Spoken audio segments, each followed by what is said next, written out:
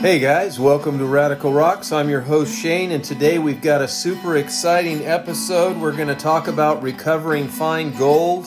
We're going to talk about the crown jewels, diamonds, neptunite, and so much more. I was looking at radical rocks. There were fossils, minerals, and rocks and things. There were sand, hills, and rings.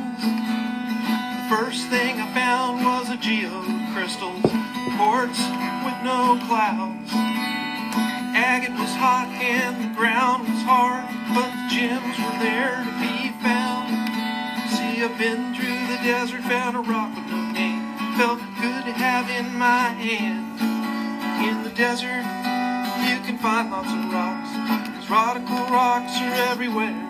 That's right. Radical rocks are everywhere.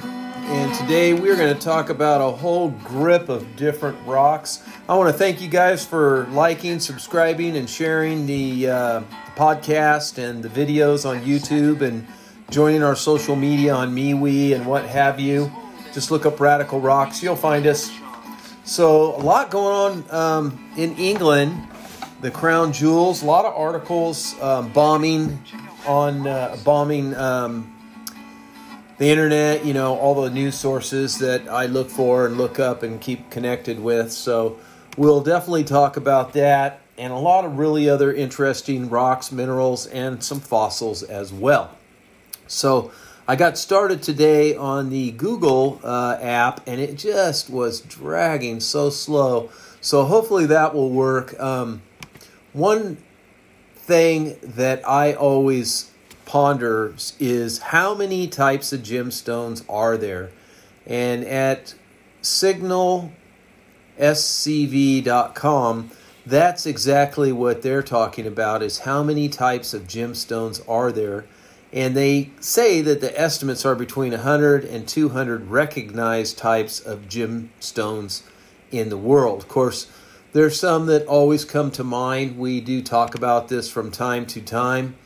The article is pretty much stating the basic precious gemstones, diamonds, rubies, and such. Yeah, it's really clunky, this website. So I don't know. Or this browser, the Google browser. I don't know why it's running like such a piece of garbage. But anyway, the typical ones, of course, are there. I don't think I'm going to waste any more time with this article because it's dying.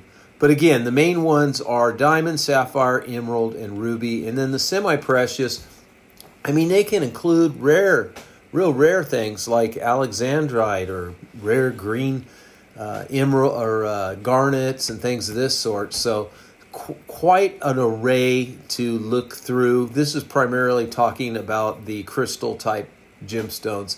I know blue parabola tourmaline has been cited by many to be a precious gemstone.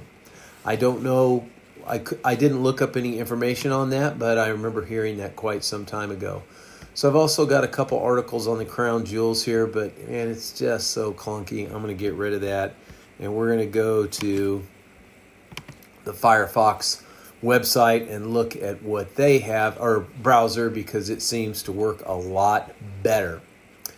All right, now at Diamonds of the Crater, where you can go dig for diamonds in the United States, at coamnewsnow.com, that's KOAM newsnow.com, it says Arkansas rockhound discovers his 50th diamond of the year. Now, Andre Lecuy tells us that there's some 35,000 diamonds have been found there at this park where you can pay to mine. You sift through the gravels. Usually about 1 to 2 people, or 1 to 2 diamonds are found a day. This particular guy here, Scott, of Dirks, he is a visitor, comes there quite often, and he has found a pretty good one. He's got a picture of it there. It looks huge, but he's not saying how big it is, so maybe we'll find out what it is. As a finder of this significant milestones, he received a free 2-night stay at the Arkansas State Park, recognition from Murfreesboro officials, I guess that's the county it's in, and a special display for his diamond and registration card donated by Sam Johnson and the Cadado Trading Company. So pretty cool. You can name your gemstones. He named his Leo after his grandson, so maybe we'll be hearing more about that as he finds out how spectacular it is. You can go to the park website. You go to ArkansasStateParks.com and just look up Crater of Diamonds, and all kinds of good stuff will pop up about these diamonds. They have registered 510 diamonds registered at the Crater of Diamonds State Park in 2022. An average of 1 to 2 diamonds are found in the park each day, it says here. And diamonds can come in all colors of the rainbow, but most of the diamonds found here are white, brown, yellow, and in that kind of range of colors. In fact, one year someone found, I think it was this last year, somebody found a really beautiful yellow one. It was really pretty cool. All right. Now, the desert, the high desert, there's all kinds of rocks found. I should have said something about this mineral, I guess it is. It's called kernite. Kernite is a really interesting mineral that is found in the high desert. It was only discovered in the borax mine area in Boron, California, about 1926. And that was the only place that it was found, but years later they did find it some other areas. It is a large crystal, one of the largest crystals. And this area of Kern County is a great area to go to ghost towns. There's a lot of mines there, be careful. A lot of beautiful rock formations you will see in Kern County. But in this high desert area is kernite. And according to Wikipedia, that's what it's called. And kernite is listed in the Manual of Mineralogy. I got marbles in my mouth. Kernite Web Mineral, the Handbook of Minerals and the Largest Crystals. Kernite is actually a hydrated sodium borite hydroxide mineral. It's colorless to white, crystallizes in a monoclinic crystal system, typically occurring as prismatic or granular masses, but it has perfect cleavage and a brittle fracture. So you got to be careful. This is in the western part of the Mojave Desert. It's been stored at the Harvard University in Cambridge, Massachusetts, and the National Museum of Natural History in Washington, D.C. Until the largest single crystal of kernite measured, believe it or not, 2.44 by 0.9 by 0.9 millimeters and weighed approximately 3.8 tons. Kernite is used to produce borax, which can be used in a variety of soaps, including laundry, dish, and hand soap. But that's one huge crystal. I mean, what a monster. So they have one of these stored in the museum there as the largest crystal. Very unusual, very bizarre. All right, birthstone chart. You can check that out if you want at yahoo.com. Birthstone chart, the modern gemstone associated with each birthday month. Barry Werner here gives us a list of all these gemstones from January, garnet, which would be probably red, amethyst for February, and then aquamarine for March, real beautiful blue. And then April's going to be diamond, so it's pretty expensive if you live in April. And May is emeralds. I love emeralds. June is going to be pearl or alexandrite. Of course, I love alexandrite, but pink pearls would be cool if you're a lady or if you just love pink, I guess. Then July would be ruby. August is peridot. They've got a pretty orangish or yellowish crystal here that's kind of unusual. And then September is sapphire. October is going to be opal and tourmaline. And usually the more grayish colors, apparently, it looks like. But the opal is a fire opal. And the tourmaline is kind of almost purple. And then November is going to be citrine or golden topaz. Very pretty yellow if you like yellow. And December is going to be blue topaz, blue zircon, or tanzanite. So these are some of the more pricier birthstone gemstones that you could find, but they sure are pretty and worth the look. My cat is trying to knock over my whole book here.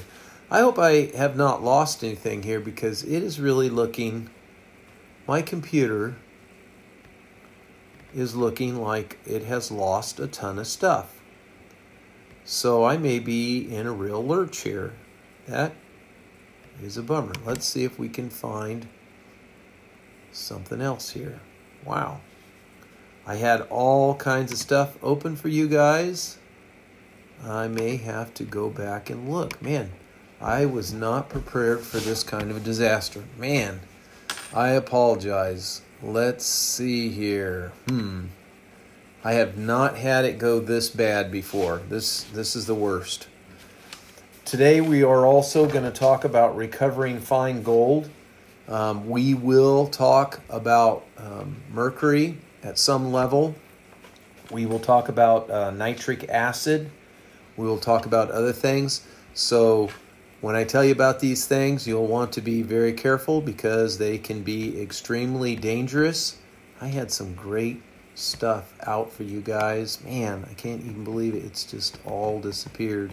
And I do this first time, first take has been the way we have done it for years. Okay, let's see. There's the Golden Turkey. That was not a very good article. Castle Park Mine. That was not very good. Man, my cat is walking right in front of me. I am sorry, ladies and gentlemen. This is not going very good. Let's go check out Rock and Gem. Okay, we got something here. Rock and Gem, I wanted to tell you about the Queen's gems and minerals. That was a good topic. All right. Queen Elizabeth, may she rest in peace. Rock and Gem, they're credited with this. They send me emails. I've told you about that many times. She has her seven most memorable gemstones over 7 decades as being the monarch over the British Empire. The largest gemstone is the Sovereign Scepter with a cross, according to this article. It was discovered in South Africa in 1905 at the number 2 mine, and it was 3,106.75 carats, gem quality rough diamond. It was the biggest ever found. And April, it was put to sell in that April of that year of 1905, and it was finally bought in 1907. And then it was a gift. It became a gift between England and South Africa after the Boer War. That gift became the Cullinan diamond, yielding a plethora of cuts and sizes. 2 diamonds became the 158 carat Granny's chips among the world's largest valuable and recognizable brooches, and bequeathed by Queen Mary and her granddaughter Elizabeth upon her coronation. Then the Cullinan II at 317.4 carats is mounted in the Imperial State Crown, part of the official crown jewels. So that was a monster. The Star of Africa was beautiful quality, and it was 530.4 carats, clear-cut diamond. Beautiful, one of the clearest cut diamonds in the world. This was on the sovereign scepter with cross, originally made in 1661 for Charles II. It is a 3-foot tall scepter symbolizing the sovereign's temporal power. It has 333 table and rose-cut diamonds, 31 rubies. So it has 331 table-cut and rose-cut diamonds in total for both of those, 31 rubies, 15 step-cut emeralds, 7 sapphires, 6 spindles, and 1 faceted amethyst. In 1910 saw the most major alteration when the scepter was reinforced and a hinge added to the structure which holds the stone so that it may be removed and displayed separately. Wow, it is heavy. King Henry IV's 14th century reign, he wore that, and by the 20th and 21st century, heavier still, the scepter was created for King Charles II, and we'll introduce King Charles III. The most colorful gemstones is the Wilmson Pink Diamond. When they have a picture here of Barack with Michelle Obama meeting Barack Obama, who was president back in 1909, with First Lady Michelle Obama. They're meeting Queen Elizabeth while she had this beautiful Wilmson Pink Diamond on her. Pretty cool. It was created in 1947 as a piece of jewelry, a 54.5 carat rough cut pink diamond, and then it was apparently cut down and completed in 1953, and it became 170 small brilliants, 12 baguettes, and 21 marquise. Then the Cambridge Emeralds. The Cambridge Emeralds are cloaked with scandals, a lot of colorful history with the Cambridge Emeralds. In 1818, a homesick Duchess of Cambridge, nee Princess Augusta of Hesse-Kassel, bought a raffle ticket while visiting her home country of Germany and won a small box filled with a dozen Cabazon emeralds. When her niece Victoria rose to the throne in 1837, the Cambridges moved to the Kensington Palace, where the Duchess had an English jeweler craft the Cambridge emeralds into drop earrings and a necklace displaying 5 pennants. Their daughter, Princess Mary Adelaide, Duchess of Teck, inherited the set and loose stones, but while Mary's own daughter, Princess May, would go on to marry King George V and produce 6 children, including Elizabeth's father, George. She did not inherit the emeralds. They went to her brother, Prince Franz, an unwed bachelor who died suddenly, equally unexpected. He gave the emeralds to his mistress, Nellie, a few weeks after Frank's death. Princess Mary gained considerable leverage in her efforts to reclaim the emeralds by becoming queen consort, and then sicked some lawyers on her and managed to get them back. A lot of history here. Then there is a Perut set, which includes a tiara with 10 pear-shaped stones, emeralds, and 9 emerald necklace, 7 emerald stomature, and a pair of earrings, and 2 emeralds apiece. So wow, lots of emeralds there. This ended up being the necklace by Princess Diane, which was quite beautiful and a famous display. Then the Brasilia Aquamarines came out about 1953. They were presented to Elizabeth II in a necklace, beautiful, set with diamonds, platinum. They had a matching set of earrings. They were oblong. Beautiful, beautiful aquamarines.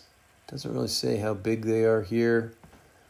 Unexpected gemstone was the Kent amethyst. Amethyst, not really rare, but this enormous hexagonal stone of deep royal purple was part of the collection dating to the 19th century, and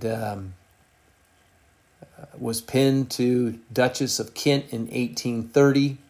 Then in 1861, the set went to Queen Victoria, who used the amethyst for official heirlooms of the crown, because that is, that's very royal color. So then Queen Elizabeth II wore it because her horse won the Royal Racing contest at Ladies' Day Royal Ascot in 2013, and the colors of that horse were red and purple. So she wore that. There's a granny tiara that came about 1893. Sounds like it was a battle that went on for this stone. And then the Queen Mary in 1893, there was a wedding there. And yes, it collided. Let's see. Maritime destructor. Another ship collided with another ship off the tip of Tripoli. 350 people died. In 1914, the pearls were replaced with 13 diamonds. And Queen Elizabeth II married Prince Philip in 1947, and this became a wedding gift.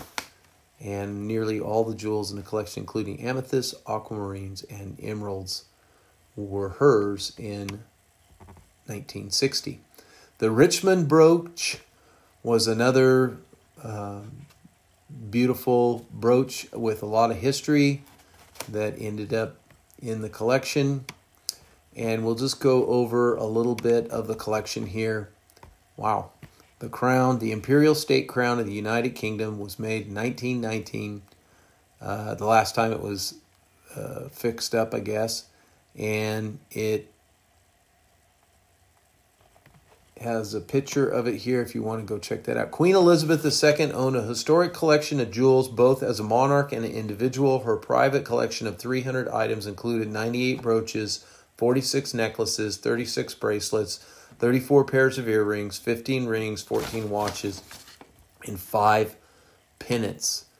The crown jewels of the United Kingdom in the Tower of London are a collection of royal ceremonial objects and regalia dating back 350 years to Charles II and contains 23,578 stones, including the Cullinan I and the Cullinan II, the Stuart Sapphire, St. Edward Sapphire, the Black Princess Ruby, which is actually red spinel, 105-carat Kosh 1 Nur diamond, acquired by Queen Victoria and featured on 3 consort crowns. So these jewels get moved around a lot, and that's the story on that. Now, I'd like to tell you about another gemstone that's pretty interesting. Neptunite. Neptunite is an actual stone that was discovered by gold prospectors back in California. And our friends at Rock and Gem tell us all about it, if it will pop up. It's named for the Roman sea of gold, Neptunus.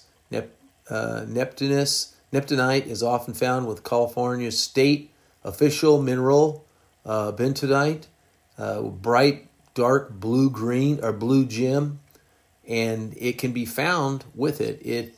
Typically, crystals measure about 2 inches. They're perfectly terminated prismatic faces in nice-sized display specimens.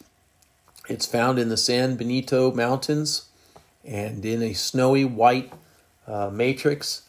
The specimens are attractive and well worth collecting because these luxurious stark black crystals contrast nicely with blue bentonite and the white natrolite matrix. Neptunite is chemically composed of sodium, potassium, lithium, iron, manganese, and titanium silica, and also found elsewhere as a high manganese neptunite is so-called magna neptunite. When it forms with manganese substitutes for some of the iron atoms in its neptunite's chemistry.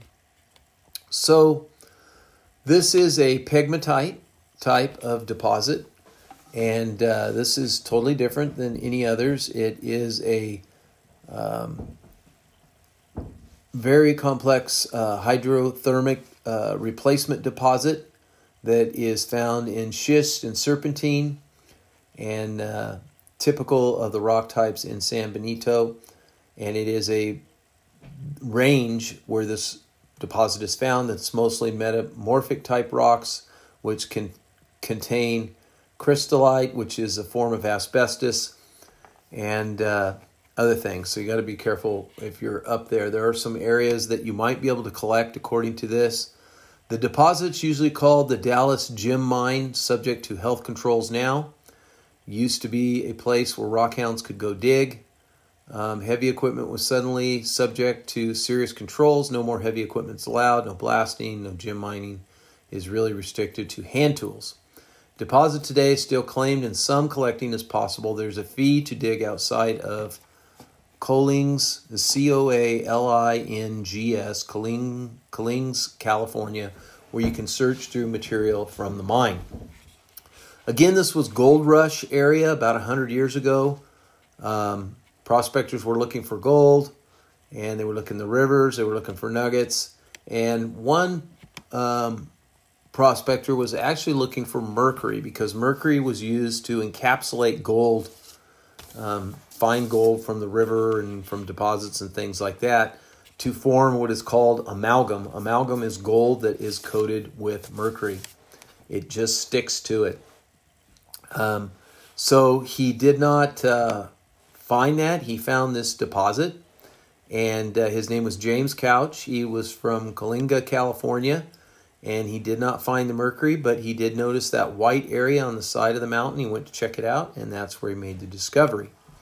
There is other areas for neptunite. It's a deposit in West Greenland.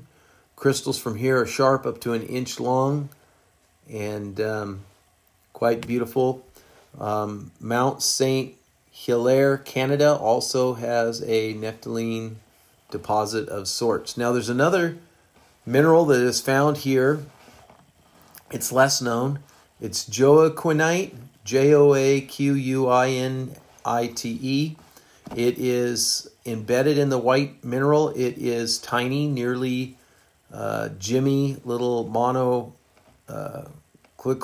little tiny crystals, very complex, and is comprised of sodium, barium, iron, titanium, silicon, oxygen, fluorine, hydrozite,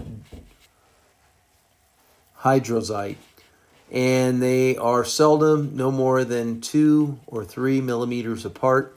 You will seldom see this because it is not firmly attached to any matrix. So this would be rare if you find this one. I think there's another one that they found.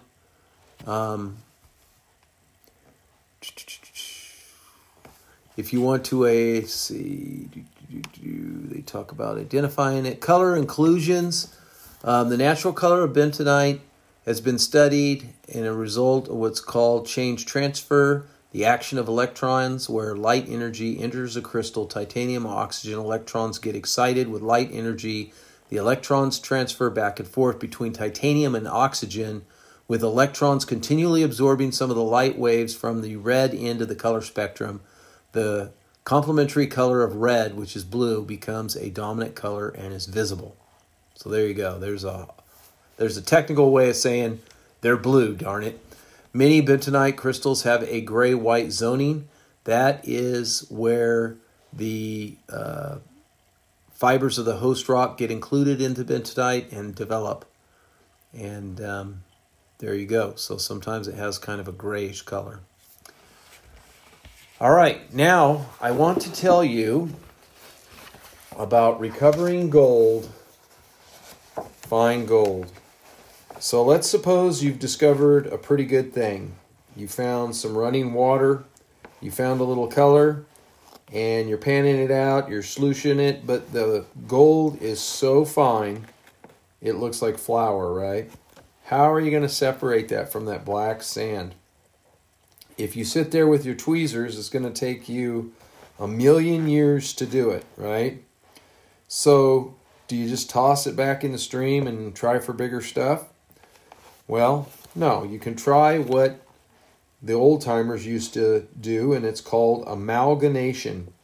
With mercury, amalgamation takes place with the gold by mixing the liquid metal in one of the oldest methods recovering the precious metal that is known to man. Mercury, in its liquid state, which at room temperatures is a liquid, will stick to gold. And you will have a bigger, heavier bead that you could pan out the sand and the gravel and keep the fine gold behind. So there are some issues with amalgamation. It will get the small flakes and the dust. It can pick up some iron and sulfites. That can make amalgamation a little bit difficult. So clean the gold out before the process begins, and if you can. But the old timers just put it all up and down on their mercury on their long boxes. So if you can clean the gold, that's great.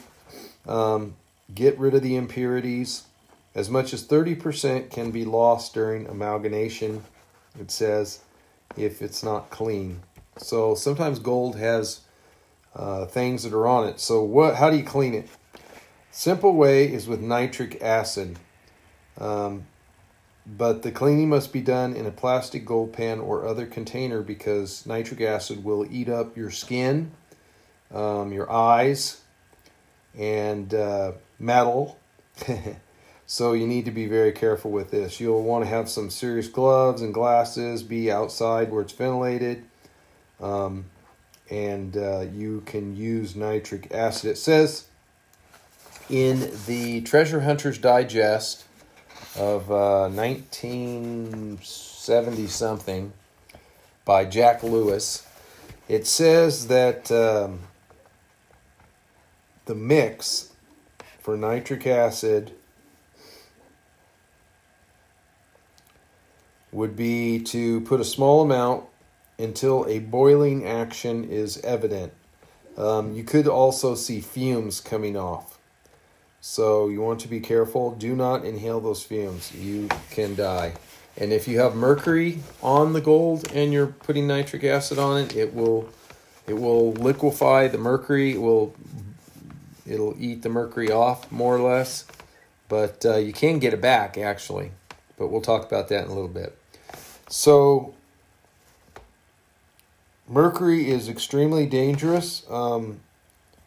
It says 1 part acid to 30 parts water, but if you want to avoid what could be a dangerous and serious event, add the acid into the water rather than the other way around. So yeah, you don't add water into acid. It could just explode in your face. You add the acid to the water. Remember that. That is extremely important. You don't want it blowing up in your face. And that's what it will do. It can boil over or even just spray right in your face. Once a proper measurement has been attained, swirl the mixed liquids around the pan, making certain that all the concentrates are covered. The solution can be washed away, allowing a stream of water to flow through the pan. You would want to do this outside. You wouldn't want to run this stuff down your drain. We'll see how far the article goes. I will give some other tips that I'm aware of as well. So this is how to clean the gold. This would get pine sap, oil, things like that off the gold. Is this 30-to-1 mix here? But sometimes you find gold that already has mercury on it, and that's why I'm giving you this warning. Very little mercury is used now that you're ready. The gold is clean and you're ready to amalgam. I never use nitric acid on mine. I just kind of would, if I had a really highly concentrated black sand, I would just kind of grind it with like a mortar and pestle. And if you don't know what that is, that's like the little bowl with the little grinding piece you hold in your hand and you mash it down, but it's made out of usually iron or steel. Okay. Pharmacies use sometimes other materials, but for mining it's always steel. So here you are, you've cleaned your gold, maybe you've ran a little Dawn dishwashing detergent. Be careful you don't float out the fine gold. It can stick to bubbles and float right out. I wouldn't use enough to put soap on it if you're going to do that. Like I said, I never cleaned it. I washed it and rinsed it and rubbed it around, and that's how I did it. So you're ready to put the mercury in. Only a few drops is all you need, because most likely you're not going to have a ton of gold in there. You're just going to have, a fraction, right? A penny weight of gold is a 1/20 of an ounce. Okay? Pretty good amount of gold, right? About $100 worth of gold. But it's not really a lot. I mean, you're probably not even going to have that much unless you really hit a fabulous area. And you only need a few drops of mercury. Put it in there. Put the water in there. Shake it around, agitate it. Some people even roll it around like in a tumbler. You roll it around in a tumbler with a little bit of mercury in it. Just make sure that it's sealed good. You can do that as long as there's no metal inside that. So you want the mercury to be worked through the sand, gets to the bottom, it gets all over the gold, and then you'll see a globule. If it looks more spongy and kind of weird looking, then it has adhered to some gold. You will see it. The residue is the sand and the gravel. You want to pan that out, wash it away. You might want to save it and recheck it later. I always saved my black sand when I had an area, and I would go through it again and again, and I would always find a little gold in it. It's amazing how you just can't get every bit out of it, no matter how hard you try. So the ball of mercury, there it is. Now, how do you get the mercury off the gold? You get everything out of the pan, but the mercury, and you want to rinse it completely. Now, if you have a piece of cami, it would be. We used to wash our cars with it. Kind of looks like they call it chamois. Actually, chamois. We used to wash our cars with that. It kind of feels like a leather. You can use a buckskin or a really, really tightly woven canvas, but you want something that is going to let the mercury through, but keep the gold behind. So once you do that, you get that cami wet. You want one that's thin, not super thick. You get that wet, and you can kind of twist it in a ball and squeeze it through the pores between the hide, or if you do decide to use a cloth, you can squeeze it through the woven threads, and the gold will remain and the mercury will squeeze out. The gold will be impregnated with mercury, and you can do different things to get the mercury off. You can burn it with fire. You can heat it, roast it, but those fumes are deadly. They will kill you. They will give you brain damage. So that is something you need to be very, very careful. You can do that. You can also use the nitric acid to dissolve the mercury. It will leave the gold behind. It will make the gold turn kind of a brown color and discolor it, which is kind of a pain. There used to be a method called the baked potato method. This is the way the old timers did it. I would not recommend it because some animals probably going to get a hold of that potato and eat that mercury. So I think it's a really bad idea, but what they would do is get a potato and cut a hole in it and then cook it. And the mercury absorbs, vaporizes and absorbs into the potato, and the gold is left behind. So I don't think that's a good idea. I would not do that. You just cut a cavity in there, put a little hole in there, put the two holes back together, put it together with some wire, some foil, so it doesn't, burn or anything, and then put it in the fire within an hour. And depending on the size of the potato and all that, the mercury's vaporized into the potato, and the cooked potato can be mashed up and the mercury panned out as one would be the gold. The remains of the potato are washed away while the recondensed mercury remains in the bottom of the pan. So that's cool. Don't try to cook the potato too rapidly. It could explode. That would be bad. Don't eat the potato because you're going to die. And then there's also other ways of getting it out. There's a retort. The retort uses heat and a little cup at the top. It has a tube that goes up and then inclines downward. That downward goes into an area that is a tube in a tube. The inside tube is where the condensing happens, and the outside tube is where some cool water can be ran through to cool it down. The cooling causes the mercury to condense and drip out at the bottom of the pipe. So you're able to heat the mercury up and then cool it down so it rolls down. It heats up and comes off the top of the retort, and then once it goes down the angle slope, it can cool down and turn back into a mercury. So another thing you can do is if you use nitric acid to burn off the gold, or the mercury rather, off the gold, you can neutralize the nitric acid. You get your mercury gold out first, and then you save that first strong solution, and you can neutralize it with lime juice or lemon juice or something like that. Or you can just kind of slowly dilute it until it's almost nothing, so that it's just no real strong nitric acid in there at all.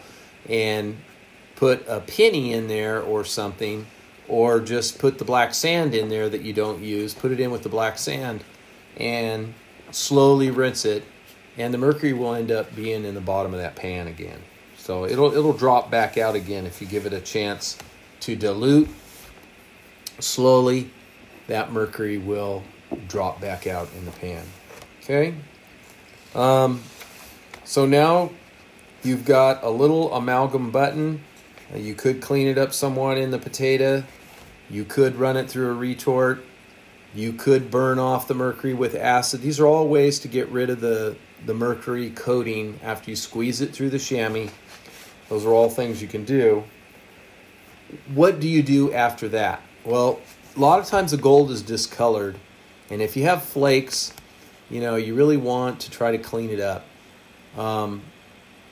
You could, at the risk of maybe getting some other debris in there, you could try to maybe use a stainless steel crucible and kind of squish and grind it a little bit. It might flatten them out a little bit, and it might help them get back some color. You could do that. I've never tried it, but it's a possibility.